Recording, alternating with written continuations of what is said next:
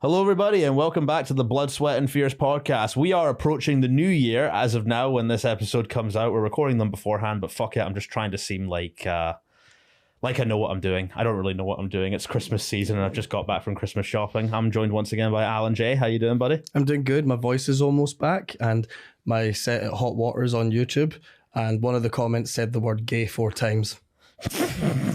That pretty grand. I have seen the comments. The Hot Water Comedy Club comments can be quite brutal, but don't beat yourself up about it, mate. Oh, I'm not. I don't care. Good.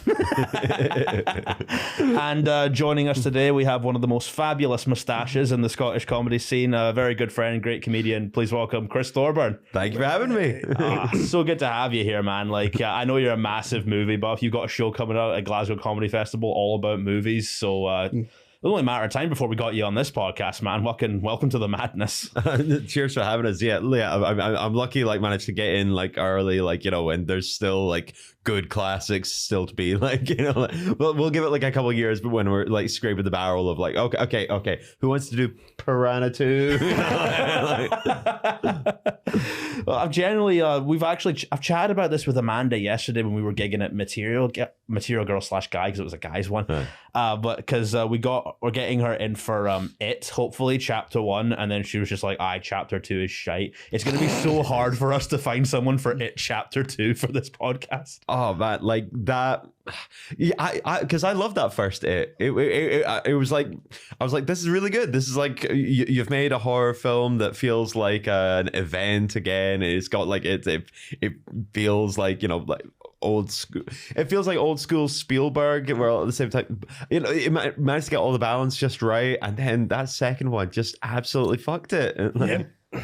Yeah, although there is a nice reference in It Chapter 2 to the movie that we're doing today, because Bill Hader at one point looks at the Eddie head and goes, "You gotta be fucking kidding." Because we're talking about John Carpenter's The Thing, which every time I watch this movie, I always say to myself, why do I not watch this more often? Because it's just fucking perfect. And this is your first time, Alan, seeing this movie, so...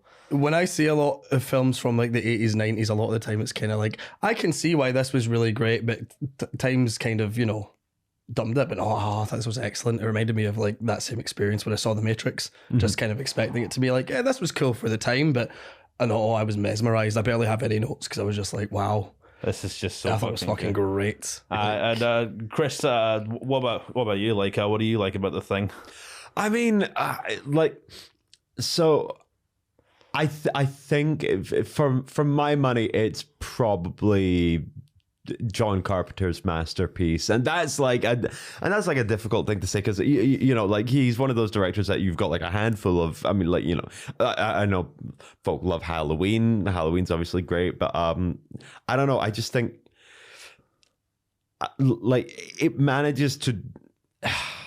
It manages to be this big, wild, gross special effects spectacle kind of thing, while at the same time being really I don't know, it's got a bleak nihilism to it, and it's so it's so kind of just, what's the word? It's just really pared down, just it's not fucking about. It's just, yeah, as you say, every time you watch it, you're like, God damn it, why don't I watch this more often? You sounded like me trying to tell someone about Spider-Man 2. Yeah.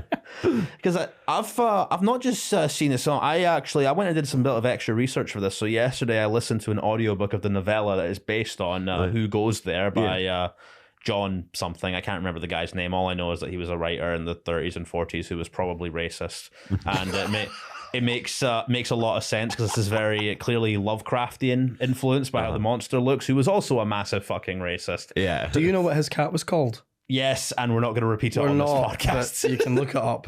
Yeah. H.P. Lovecraft was not a nice man, and also this might be a little bit of a hot take, but I think all of the work that has been adapted from Lovecraft's works but changed has all been better than any of his original work, because I've read some of his novels, and everyone always they just raise Lovecraft as this great guy because he describes monsters as being oh, you can't even describe it. What a way to get out of fucking describing your monster, you fucking hack. Hack P. Lovecraft. Yeah, I'm fucking coming for you. Like John W. Campbell, and it came out in 1938. Yeah, like the golden age of sci-fi. So like a lot of big sci-fi novellas came out around that. I think that was like when War of the Worlds was really big. Fucking Day the Earth Stood Still and Invasion of the Body Snatchers. They were all big around this time. And the thing...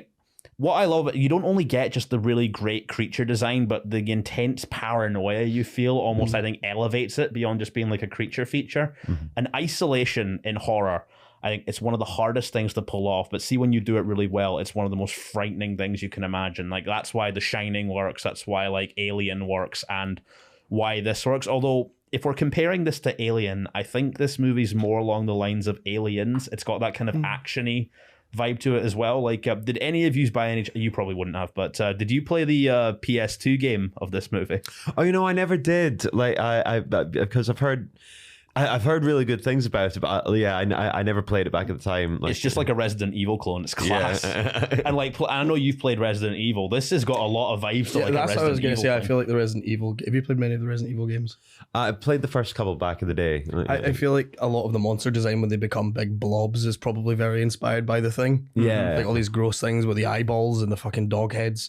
Yeah, and another one there, we got knock one out for the dogs. We lost a lot of dogs in this movie. Let's not say knock one out for the dogs.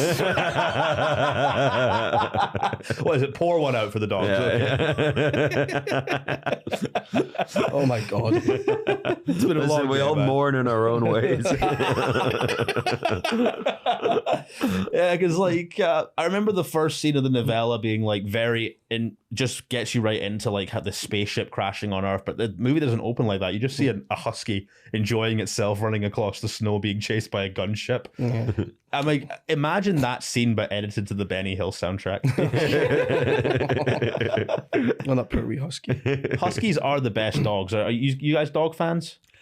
Yeah, I got a dog. Yeah. What's your dog's breed? So I got a Springer Spaniel. So not scary or intimidating or anything.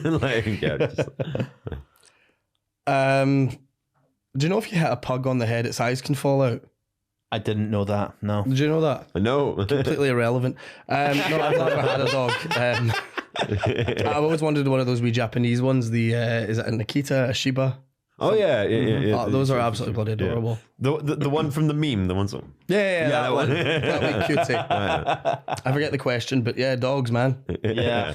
And something I do love about this, setting character up really early on, you can tell like the sort of mindset of all these guys hanging out in this Antarctic base when you see Kurt Russell's character lose a game of chess to a computer and he just pours whiskey down it. I mean, I get it. Like Sekiro and fucking Demon Souls are quite hard games. If you think I'm pouring whiskey on my PS5 that I had to queue in a Sony queue to get, you're fucking mad. You've never broken a controller or anything? No, because controllers are expensive. And I don't want to have to go up to my mom and be like, Mom, the controller's broken. It's like, what did you do with it? Yeah, we were playing Mortal Kombat again. There was a Japanese kid online. He was just so good at playing it. And we've got another controller lost. Oh god, nothing will frustrate me more than having to play Mortal Kombat against people who are like fucking trained in playing Mortal Kombat. I think I'm usually pretty good at it, and then this one guy just like one kills me while playing Shao Kahn. I'm like, fuck this. That's why I prefer the horror versions of the Mortal Kombat. They've got a lot of like horror killers in those now. If they got the Thing in there, that would be fucking class. What version would you pick? Or would it be that kind of cop-out one that just imitates all the other ones, but they just look extra gross? Yeah, I feel like all the imitations would be like special moves. Those would be the fatalities. Yeah. So like who do they currently have now in Mortal Kombat? Like, they've had Jason, Leatherface, the Alien, Predator. There's rumors of Ghostface for the new one. Nice. I would love for them to get Chucky or Pennywise as well. Like Pennywise would fit right in a fucking Mortal Kombat game.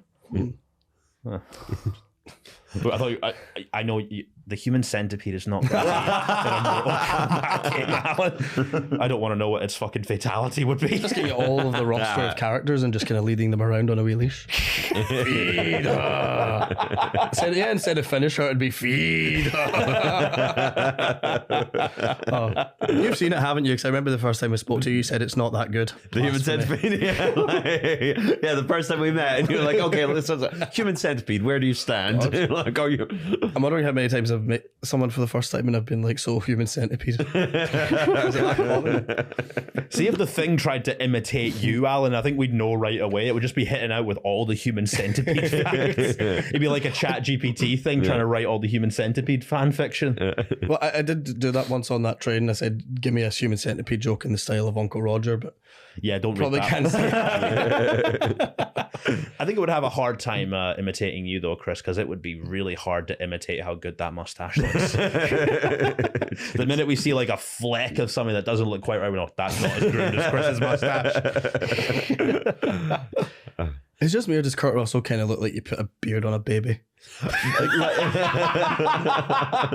couldn't stop thinking that when I saw him, because he's got those lovely wee blue eyes and he looks like it's a wee baby face, but then he's just got this big luscious hair and this amazing beard, and it's like, you look like a filter. Yeah, like it's clear, like he's tried to, you know, play against like type and that one, like, you know, like try to tone down the charm and everything. He's got like, you know, and like grow the facial hair, look gruff, but he's got just like those perfect like blue eyes and like the perfect skin. You're like, come on, man, like you're like still flawless. Beautiful. You know what? If I had a list of top 50 actors that I would get a bit busy with, Kurt Russell, I think, is definitely top 5. He is a handsome man, and like he looks good for his age now. Like I mind when he was the villain in Guardians of the Galaxy 2. He still looks great. Yeah. I find it interesting that you said be in the top 5, but you said if you would do a top 50 list, which means you have already thought about this. Who are the other 49? Of actors. That's a special episode. That's a Patreon. Just load up the instrumental to "We Didn't Start the Fire" and go. You know what? Fuck it. Top 50 horror killers that I would happily spend a night with. Where would the human centipede doctor be? 51. He's not making the list. I think Billy Loomis would be number 1. I don't know if the Thing would make it on there. I mean, technically the Thing can be all of them, so that could create some great foreplay.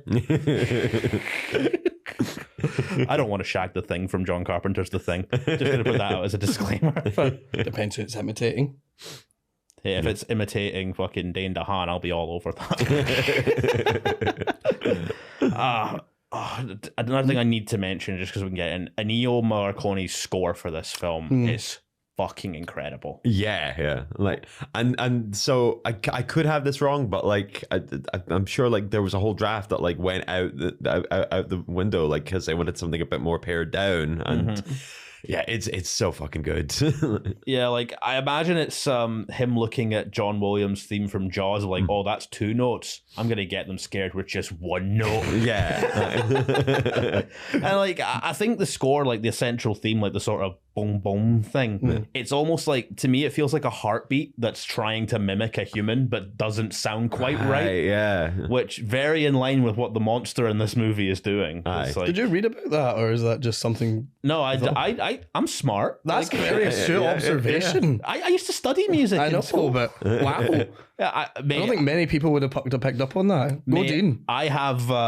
I spent a lot of weekends not without any friends, just listening to music scores and watching movies. I had a lot of time to think about this stuff. Yeah, because like the things, it's not a horror film I've watched a lot, but every time I do, I always notice something new with it. So like, I feel like it's one of those things that's got great rewatchability value, because you're almost looking back and seeing like, oh, who's acting a little bit weird, who's the monster in this scene, and like. This movie also launched a ton of parodies, like that thing they do with the blood and like heating it up. I've seen that on South Park. I've seen that on Family Guy, The Simpsons, and stuff. Do you guys know someone called Lee Hardcastle on YouTube? Does these amazing like stop motion claymation stuff. And did the one with Pingu? Yeah, right. Pingu. Yeah. Also did another thing parody with Frozen as well. Oh, nice. I can't remember what's the name of the old guy. He's like, I'd rather not spend the rest of this winter tied to this fucking couch. I don't know the character's name, but he stood out on my watch for this tonight. Oh, I have watched that clip about 1,000 times on YouTube before I've actually seen the film, because I love that line so fucking much. In context of the movie, did it make you laugh, or were you like, yeah, I get you? They made me laugh. Let it out, King. Because like the gradual sort of transformation of this monster, you don't even really get an idea of what it is. You just know it's an alien. And for the longest time, because this movie has that poster of like the fucking diver looking guy. Yeah. I thought it was going to be like a Scooby-Doo thing. Like, remember that fucking Captain Cutler's ghost from Scooby-Doo? Yeah. I thought it was going to be a monster that looked like that. Uh-huh. And I think it is that in the 50s one, the Thing from Another World, because this is a remake of that movie. But apparently in that one, they took out a lot of the paranoia stuff, and it was just like one dude playing a big alien monster who was just chasing after all of them. Apparently the most dangerous film that was ever made, because this is the 50s. They don't have CGI. They're throwing a lot of like fire on this stuntman. Then they're just pouring live gasoline on him to make the fire worse. And you can actually see the fear in the actor's eyes as he just runs out to the snow to put it out. You could not get away with that nowadays. No. You also couldn't get away with making a new Thing movie nowadays, because I saw that prequel back in 2011. It was not good. No, and it's that came like at a weird point, because that was sort of like a handover between like I think like right about that time you had other films like they did like that remake of Total Recall that nobody remembers with like Colin Farrell. All I remember is Bryan Cranston was the villain in it. Yeah. And it's like taking all these like and like sort of like remaking them kind of like, oh no, this ain't your daddy's Total Recall or something like that. But then like then you felt like the sort of tide turning like a little shortly bit after like that Thing remake, you'd get it to a point where it's now the legacy sequel, the reboot, where it's like, you know, oh, don't worry, we're doing this proper, this is for the fans, we're going to do this correctly. And that Thing movie's trying to sort of live in both worlds, because it's like, okay, it's sort of a prequel and remake of it, but and it's a bad idea, but the guy making it clearly has a lot of love for the original and wants to do it right. And you can see on YouTube there's like special effects trials of like animatronics and like prosthetics that they used, that the studio then went over like with a bunch of like CGI and stuff like but like like the film that they got was an absolute mess, and I don't think it's a good idea, because you're not going to top the Thing, but like it was clearly somebody trying to do right by it. But I just think you can't match it, you know. That guy got his own kind of release the Snyder cut thing during 2020. They all want to release the director's cut of his Thing prequel, but because no one remembers it didn't get the media coverage that the Snyder cut of Justice League got. What's the setup for the prequel? Is that like before it got frozen? I think it's like the Norwegian camp that's like chasing the dog in the beginning. Is it Norwegian? I don't know if it's in Norwegian. No, I think there's some Norwegian dialogue, but I don't know. I saw it when I was 13. Yeah, you've still got like Mary Elizabeth Winstead's like part of the crew, and Joel Edgerton, I think. Aye. So not very Norwegian. No, not very Norwegian. No. I always thought the 2011 one was the remake of the 80s one, but the 80s one is a remake of something from the 50s then. Yeah. Okay. Yeah. It's an adaptation of the novella from the 30s. Aye. And like the 2011 one is sort of, as you say, trying to have its cake and eat it too. Like, it's technically a prequel, but it's called The Thing. It's being marketed to people who have never seen The Thing. You know, like it is for all intents and purposes a remake as well. Yeah. Like, and it came out at a wrong time as well, because 2010's horror was very focused on the found footage element. No, sure. Yeah, like, although a found footage version of The Thing I would watch. That's an angle. Yeah, like I miss found footage horror. I think it's due a renaissance. What, the 2011 one?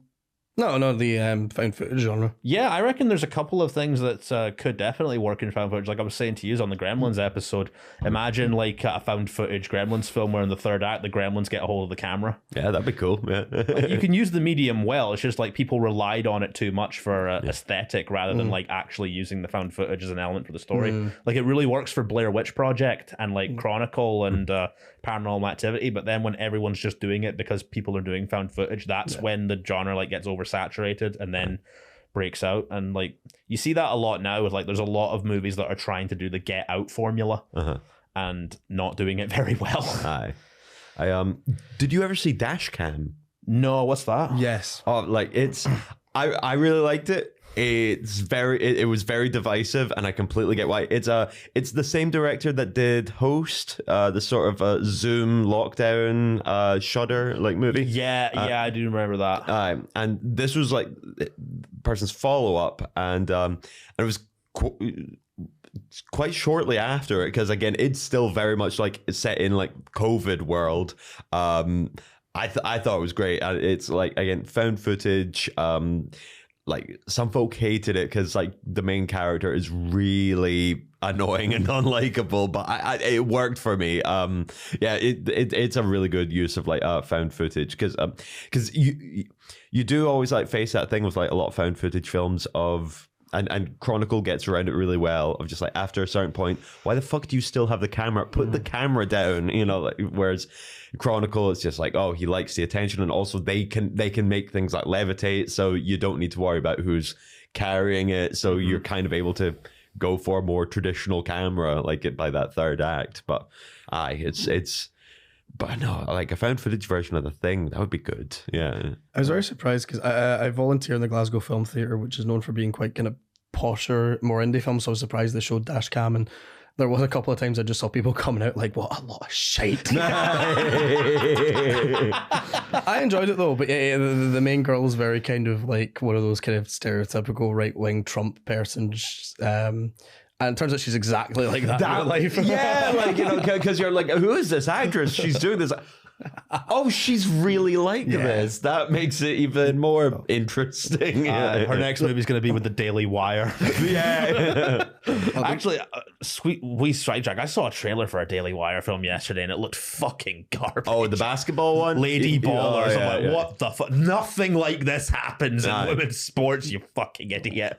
And Ben Shapiro just looks like a little fucking dweeb, and I want to punch him in the face. Oh, is that the film company he started? Yeah. I don't think they've ever had like a good film. Like, it's Ben Shapiro, can you just fuck off? Would it be wild if they made a really good one though? And like, you know, just like, guys, I mean, like this one's got no politics in it. It's just a car chase movie, and it's really fucking good. Ben Shapiro's The Thing would be more in line with the novella's actual views, like the author has. Because I did read a thing that apparently the guy who wrote the novel, he really loved the idea of segregation. Like, he wrote essays and shit on it. Oh man, that's. I mean, it's like, as you said, that kind of classic sci-fi paranoia kind of thing. Like, they live amongst us. We don't know. Yeah. And like, but you can sort of, the paranoia for this is what really makes it work. Like, if this was just a creature feature, it might have gotten forgotten. But I think that's what's made it stand the test of time, because you see a lot of. Because mixing the whodunit element with a monster movie's never really been done before this. And like, even with the 50s one kind of losing the whodunit thing altogether, like, I don't know if there's been many imitators of The Thing, really. You've articulated, I think, a big reason that I liked it, because it does kind of, you're kind of like, oh, who could it possibly be? But it's also not like a whodunit as well. It's like who one of the now? monsters is the person. Yeah. Yeah, like a sort of like, you know, body horror, take on like Agatha Christie kind of shit. Like, yeah. I am. Well, yeah. So I'm trying to think, like, because it's got that paranoia kind of element to it, like, you know, like the kind of, if you talk about like, you know, like any imitators, I'm trying to think, no big ones. I mean, like, you've got like, there's that episode in like season 1 of the X-Files that is very like, it's The Thing. Yeah, and like, it's just, oh yeah, we were very much inspired by The Thing, and it was just like, yeah, well, it's just the X-Files doing The Thing. Yeah, you've kind of ripped it off, like, because David Duchovny's even trying to be like Kurt Russell in it. Like, yeah, and this is like at a period where, like, you know, because the Thing wasn't actually a huge success, and so like, it was spent like a while panned when it came out. That blew my mind, like, because the idea, it's not even like it was divisive, it was just slated, and it's I can't understand why? Because like it's not like John Carpenter's come out of nowhere. This is already the John Carpenter that's had a great career so far, made Halloween, made all these classic films. Like we're right about the same kind of period where David Cronenberg's doing The Fly and people are loving that. What I don't understand what turned people off this film so much. It's not even that it like did badly at the box office. The critics just fucking savaged it. Like, well, it also came out the same time as E.T.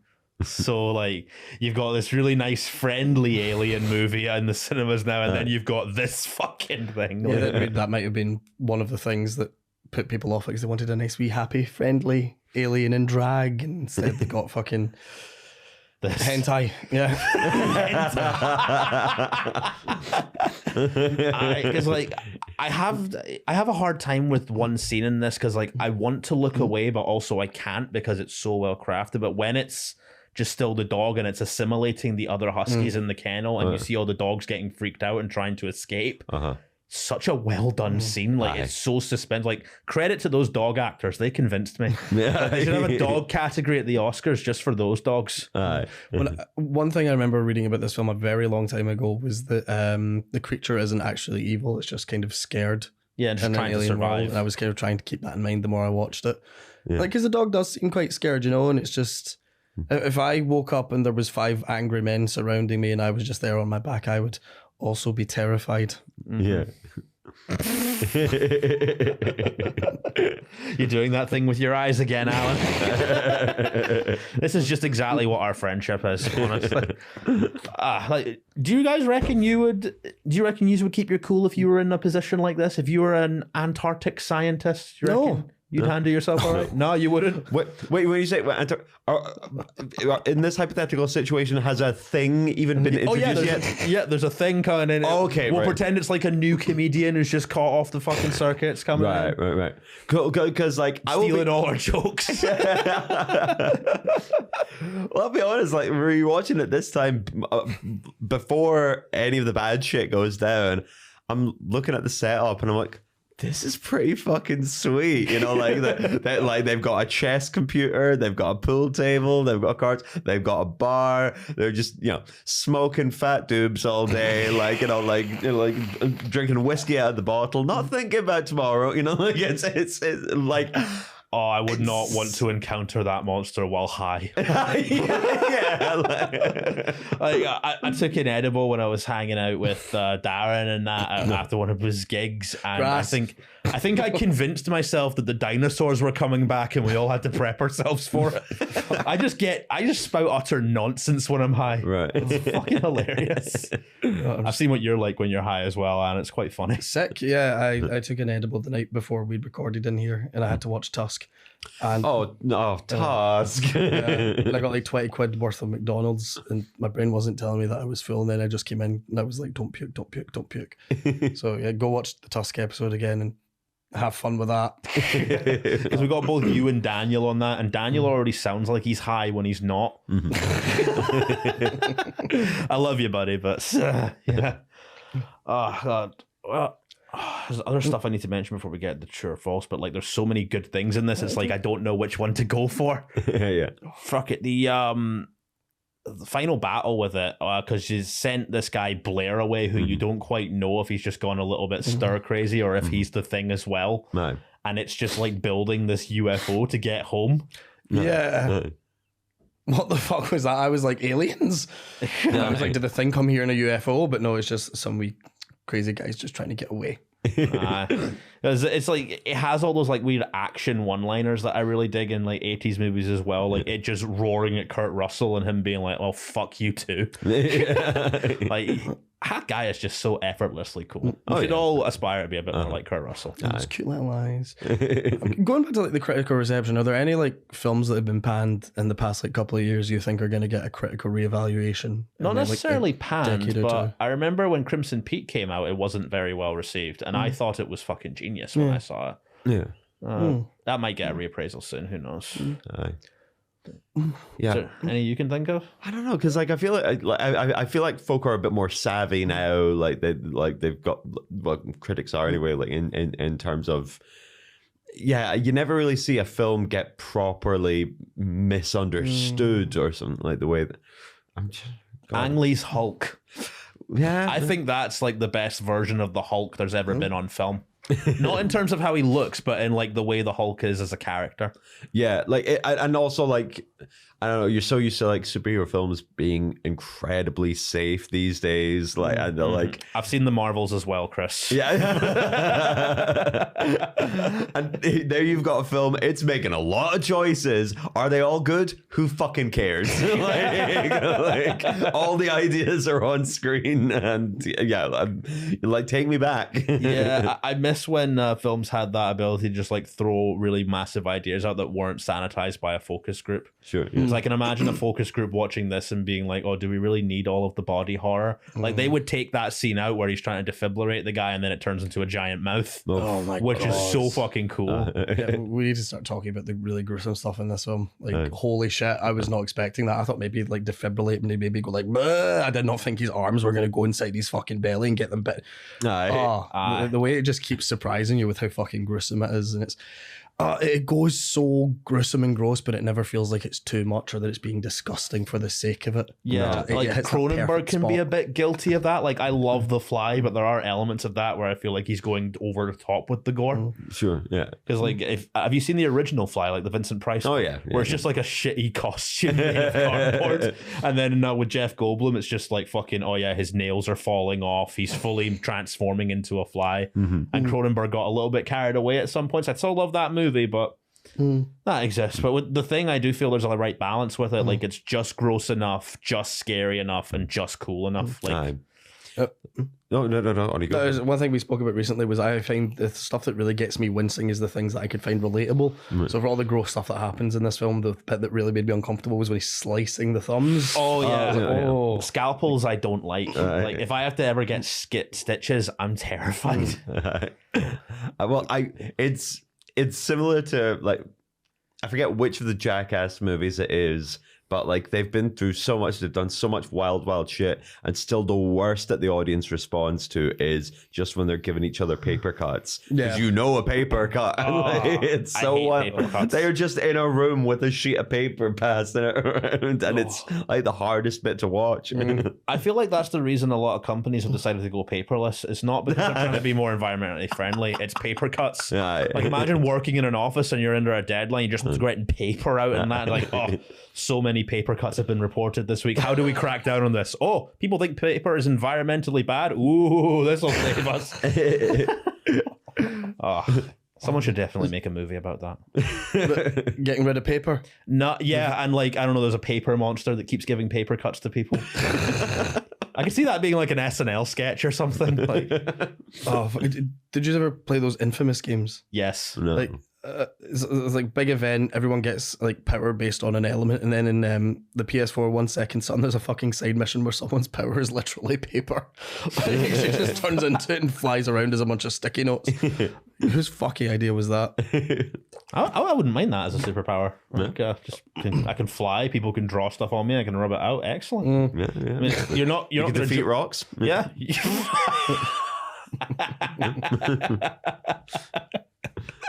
Why is he not a Fantastic Four villain? Just like, just like, no, none of the rest of you. Just between me and Ben. Me and Ben, you. Fuck Doctor Doom and the Mole Man. They've got paper, man. This is why like the Thing, Ben Grimm's just like this fucking guy again. Oh yeah, who do you reckon would win in a fight? The Thing from this movie or the Thing from the Fantastic Four? Is that the big rock man? Yeah. All right, okay. The Thing. Well, which Thing? Oh, right. Good question. Ben Grimm is the Thing from the Fantastic Four, and this thing doesn't have a name. Should we give it a name? What? Ben Grimm is the one from Barely know him. Four. Oh, for fuck's sake. Oh, he's done it again. He's done it again. See the doctor in this that they lock away because he's gone a bit fucking nuts. Yeah. What's with it? Like, was he planning on hanging himself? Because I noticed there was a noose. Like, did I miss something or was that for something else? Because, like, it was very low down. Yeah, I thought the same thing. I thought it might have been like, oh, that's just his next case scenario if they don't let him out. Because think about it, if they permanently think he's the thing, they're not letting him out of that. No. So it just shows you like the isolation and the cabin fever of the movie as well. Like, I always get this whenever I watch this movie, right? See, if I could watch this, if I watch it in summer, I feel cold. Yeah. I don't know if it's like my body responding to seeing all the snow in that, but that plus Ennio Morricone's score and just how isolating it is, very few movies can do that to you. Like, I think Jaws is the only one that's managed to do it to me. Like, when you feel dead, isolated with Quint and all that on the boat. The Thing also kind of, like, I can tell it's... Because I think Jaws is the one that spawned a lot of imitators. Like, Alien is Jaws in space. Yeah. Like, Halloween is Jaws in a suburb. The Thing is Jaws in Antarctica. Right. Jaws has a lot to answer for, and I'm grateful for it. I definitely enjoy watching things like this in winter. I find it so immersive. Yeah, like it's a weird thing I found with me. Like every winter, I love to play things or watch things that are set in those kind of cold, wintry settings. Definitely. Like the last time I'd watched this was it was like either January or February of 2021, and so it was like the novelty of lockdown had long worn off, and we were still in it, and we had that big fucking blizzard. Like, it was like pure snowy for like several days, and it's you're still in winter, like, Christmas tree and lights are all gone. Like, it's bleak, and like, and you're like, right, I've got an appetite for, I just want to be watching like cold, snowy kind of shit like that. Yeah, and that was kind of like the perfect time to watch it. A few years back, they did a screening of it at the ski slope at Bray Head as well. You were telling me about this yesterday. Yeah. I mean, it's cool as fuck, but also after a certain point, you were just like, yeah, I'm just fucking cold. Very good, very good. And you can't have a nice fondue at that Antarctic base like they have in Bray Head, or a hot chocolate. Yes, I know it's bougie, Alan, but I'm fucking going for it. In your Tory foods. Also, fondue is overrated. It's just hot cheese and like vegetables and stuff. Like, I don't get why it's considered a bougie thing. Oh, I was thinking of fondant. I am fat. All right, we got any true or falses for this? Yes, we do. Excellent. I'll say these and you can guess if they're true or false. Okay. If I can get through a full sentence. When asked why there were no women in the movie, Carpenter said, "The way men and women react to high-stress situations are polar opposites. We wanted to explore the specific ways in which 10 masculine men would handle being trapped together, and having even one woman in the facility would have dramatically shifted the energy," but he wouldn't elaborate further. I think that's true. That feels something like an 80s guy would say. Yeah, that sounds like Carpenter. Yeah. No, bullshit, I made it up. Wow. Sorry, John Carpenter. But think about it, like if you had women there and they're like, "Oh, with no blood, what do we do?" "Oh, it's our time of the month, perfect." I reckon they'd probably solve it way faster than the guys as well. There wouldn't be as much like, "Oh, I should be the leader" stuff going around. Sure, yeah. They would solve it a lot quicker. Work together. Oh. So Ridley Scott was originally approached to direct the film, but turned it down due to commitments on Blade Runner. I'll say yes to that because Alien is also very similar to this movie. Probably doesn't want to repeat himself. Now I know that I know that Toby Hooper had like been with it for a while. Oh, that would have been way more bloody and gruesome. Yeah, let's say true. No, that was bullshit as well. Oh, really? Yeah. Oh, you got a lot of falses today.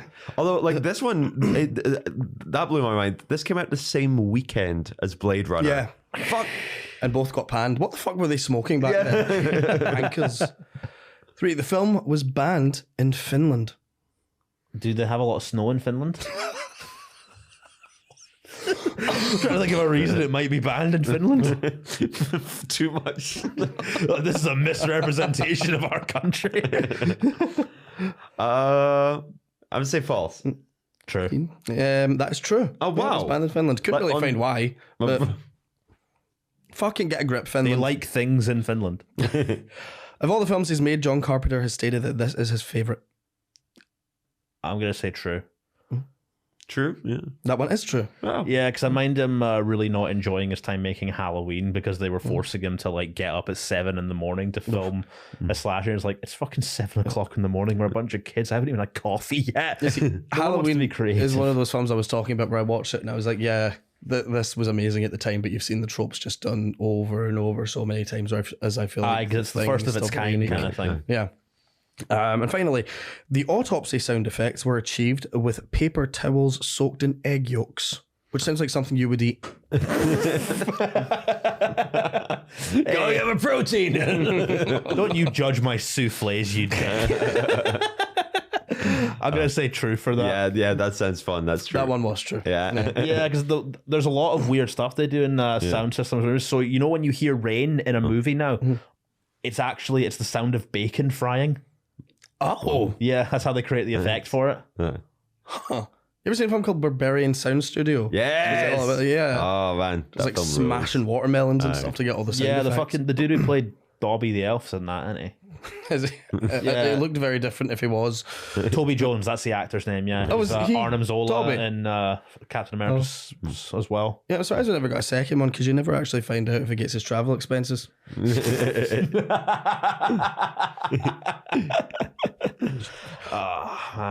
So what's the name of the old guy again who was tied to the couch?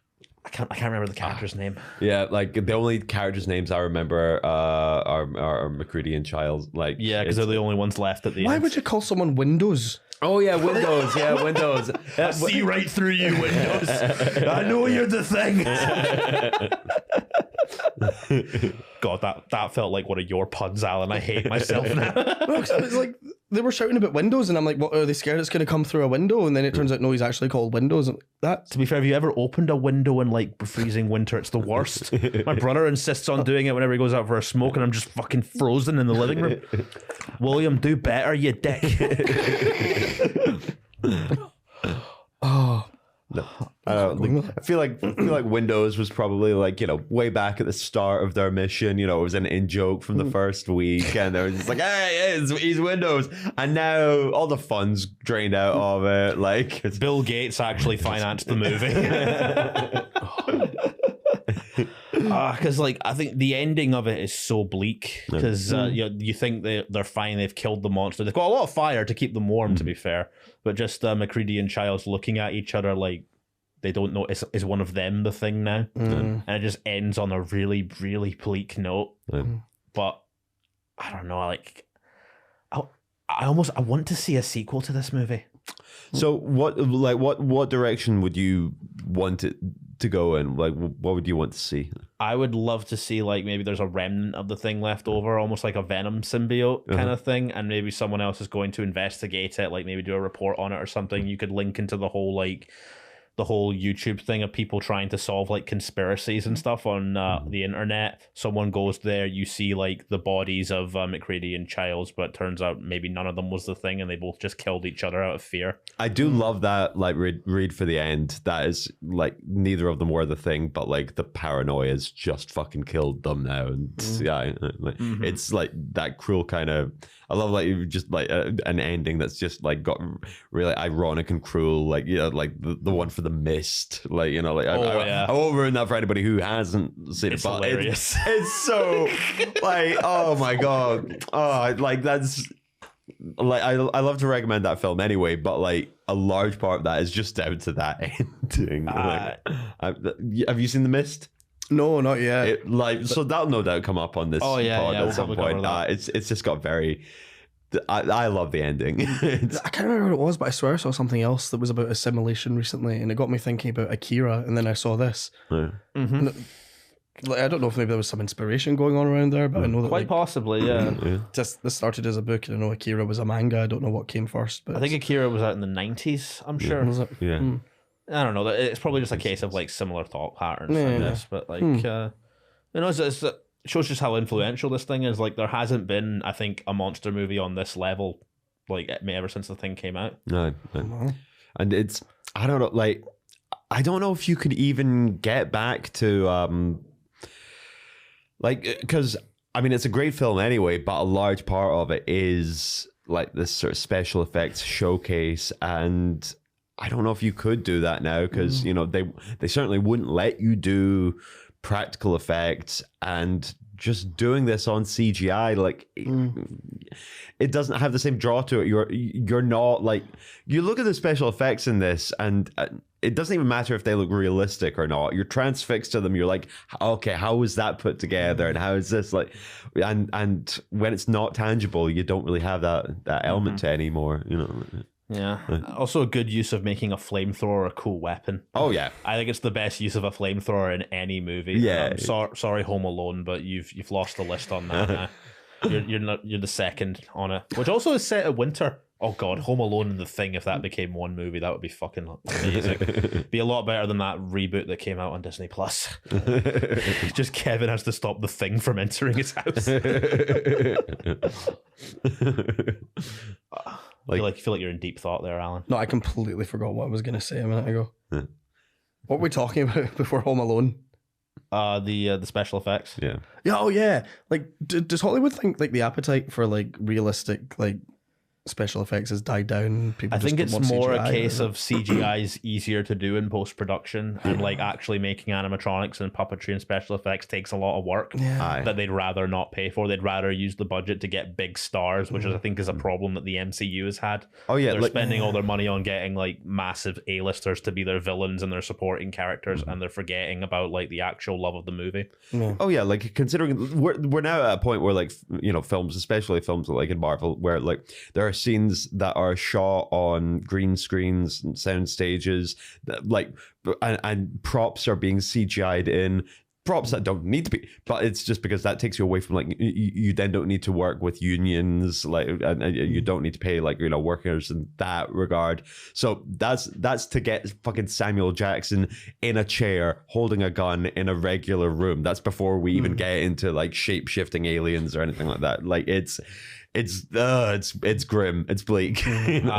There was a film that came out, I think, a year or two ago that was all practical effects called The Mad God. Oh yeah. I've not seen that. Is that good? I thought it was excellent. I got to see it on the big screen as well, and it was just like beautiful. God, what's his name again? The animator that did it. He worked on Star Wars, didn't he? He was on Jurassic Park, I think. Maybe Star Wars as well. Similar, same company, isn't it? It was directed by Phil Tippett. Phil Tippett, yes. What a great name. Yeah.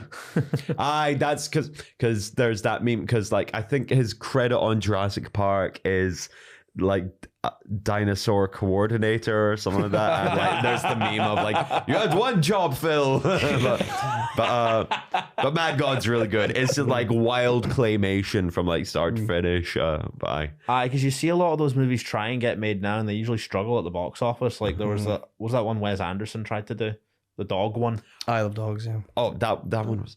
That's his worst film. Sorry, I love Wes Anderson. I love his films so much, but yeah, like I'd love to see a Wes Anderson version of The Thing. Oh yeah. Well, did you see? It was years back now, but Saturday Night Live. Like it was before Wes Anderson parodies had really become hack, and it was like Saturday Night Live did like a horror film directed by Wes Anderson, and it was great. Like it was they like. It was the week that Edward Norton was hosting, but Edward Norton is playing Owen Wilson in the trailer, and like they actually got Alec Baldwin to do the narration like he did in Royal Tenenbaums. But like yeah, it's and the thing is like you look at that now and you're like, yeah, that's an A24 movie. Well, so this is going to be quite hard for me because there's not really much in the way of kills in this, but there are like really spectacular death scenes, and like, yeah, are they really kills? Because if someone is the thing, is the person actually dying? I think it has been killed. Yeah, so I guess we'll go for like favorite use of the thing in the movie. Like what scene? I just had a favorite kill. I've got to go for the guy on the defibrillator. That's just such a shocking moment. What, like the guy who's getting defibrillated, or the guy who gets his hands bitten off? The guy gets his hands bitten off. That's a really great death scene. Because also he shoots a guy in the head who's not the thing, and that just adds to the paranoia. Yeah. But he was kind of a dick, and he was going for him anyway, so self-defense. Had a scalpel, and I hate scalpels. Sorry, Daniel. I'm gonna have to go with the head that comes off and then like sprouts legs. That's just gotta be fucking kidding. The Last of Us 2 needed a moment like that. Oh yeah, that's another one that's got all the big blob things as well. Yeah, because that's very influenced by Resident Evil. Yeah. I don't know. I like the guy's head opens and then he grabs the other guy's head and then the fucking guy's just like swinging about. His like feet on the roof, just getting flung. Sweet, we've all picked different ones. Yeah. In the comments, you can decide which really one is the best. And bring us on to the... So, there's also the old guy who just gets his face fingered. Yeah. Like, do you even see him die, or is it just, or is it just being assimilated? I think just being assimilated. Oh, that was disgusting. That's going to change things in the bedroom for you, Alan, I bet. Because this is some thing role play. I got my fist in my mouth one time, but I've never been able to do it since. I wouldn't recommend it. So how many big pumpkins are we going to give this? Are you giving it? I feel like I've got to give it 5 big pumpkins because it's the perfect version of what it is. I don't get why it was critically panned in the 80s and it stood the test of time perfectly. Fuck it. 80s and your stupid haircuts and your stupid reviews. Yeah. Chris? Yeah, I'm giving it 5. 5 I love big it. pumpkins. Yes. 5 big pumpkins. Yes! We finally have our first perfect score on Blood, Sweat, and Fears. Yes. This is a great day. There is nothing wrong about this movie that I can really think of.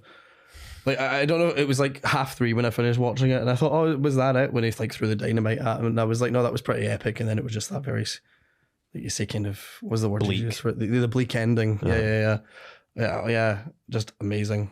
Oh god, the lighting and the sets as well. I didn't even really get into that, but it's just beautiful. Like, there's something about flares in the snow. It looks so cool. It's amazing. Horror movies at wintertime are the fucking best. But I think that'll more or less wrap us up. Chris, thank you so much for coming on. This was great having you, man. Thank you for having me. Yeah. Anything you wish to plug? Yeah, and what are your socials as well? So I've got the Glasgow, by the time this episode comes out, the Glasgow Comedy Festival show will be on sale. I'm doing my Fringe show from last year, Cineman, jokes about films. We're doing the GFT. So like if you enjoy films, which I have to assume if you're listening to this podcast, you must do, then like come along. You're doing it at the GFT? Yeah. How? Like, as in... How does that work? So we're just doing it like in one of the screens because it's like the show uses a lot of projection, like projector screen anyway, and so I'm gonna see if I can get the volunteer shift for that then. Yeah. And Alan, anything you want to plug besides our? We've got our show coming up at the Glasgow Yes, we Comedy do. Festival We as well. have Scream Queens with Kyle Samuel, and that will be on the 17th of March at Van Winkle West, 4:45, and you can buy tickets now for only a $5. Come see us. Come love us. And if you want to follow me, it's Alan J Comedy, wherever. And you can always follow me at Dean T Byrne. That's BEIRNE. And how is it pronounced, boys? Biryani. Thank you. And you can follow the pod at BS Fears Pod on Twitter, at Blood, Sweat, and Fears everywhere. And we might have a little something extra at the Glasgow Comedy Festival regarding this podcast. Details to be announced. Watch this space. Yeah, because I don't know what you're talking about. Afterwards. Thanks so much for watching again, guys. See you next time. Tease. Woo. Bye.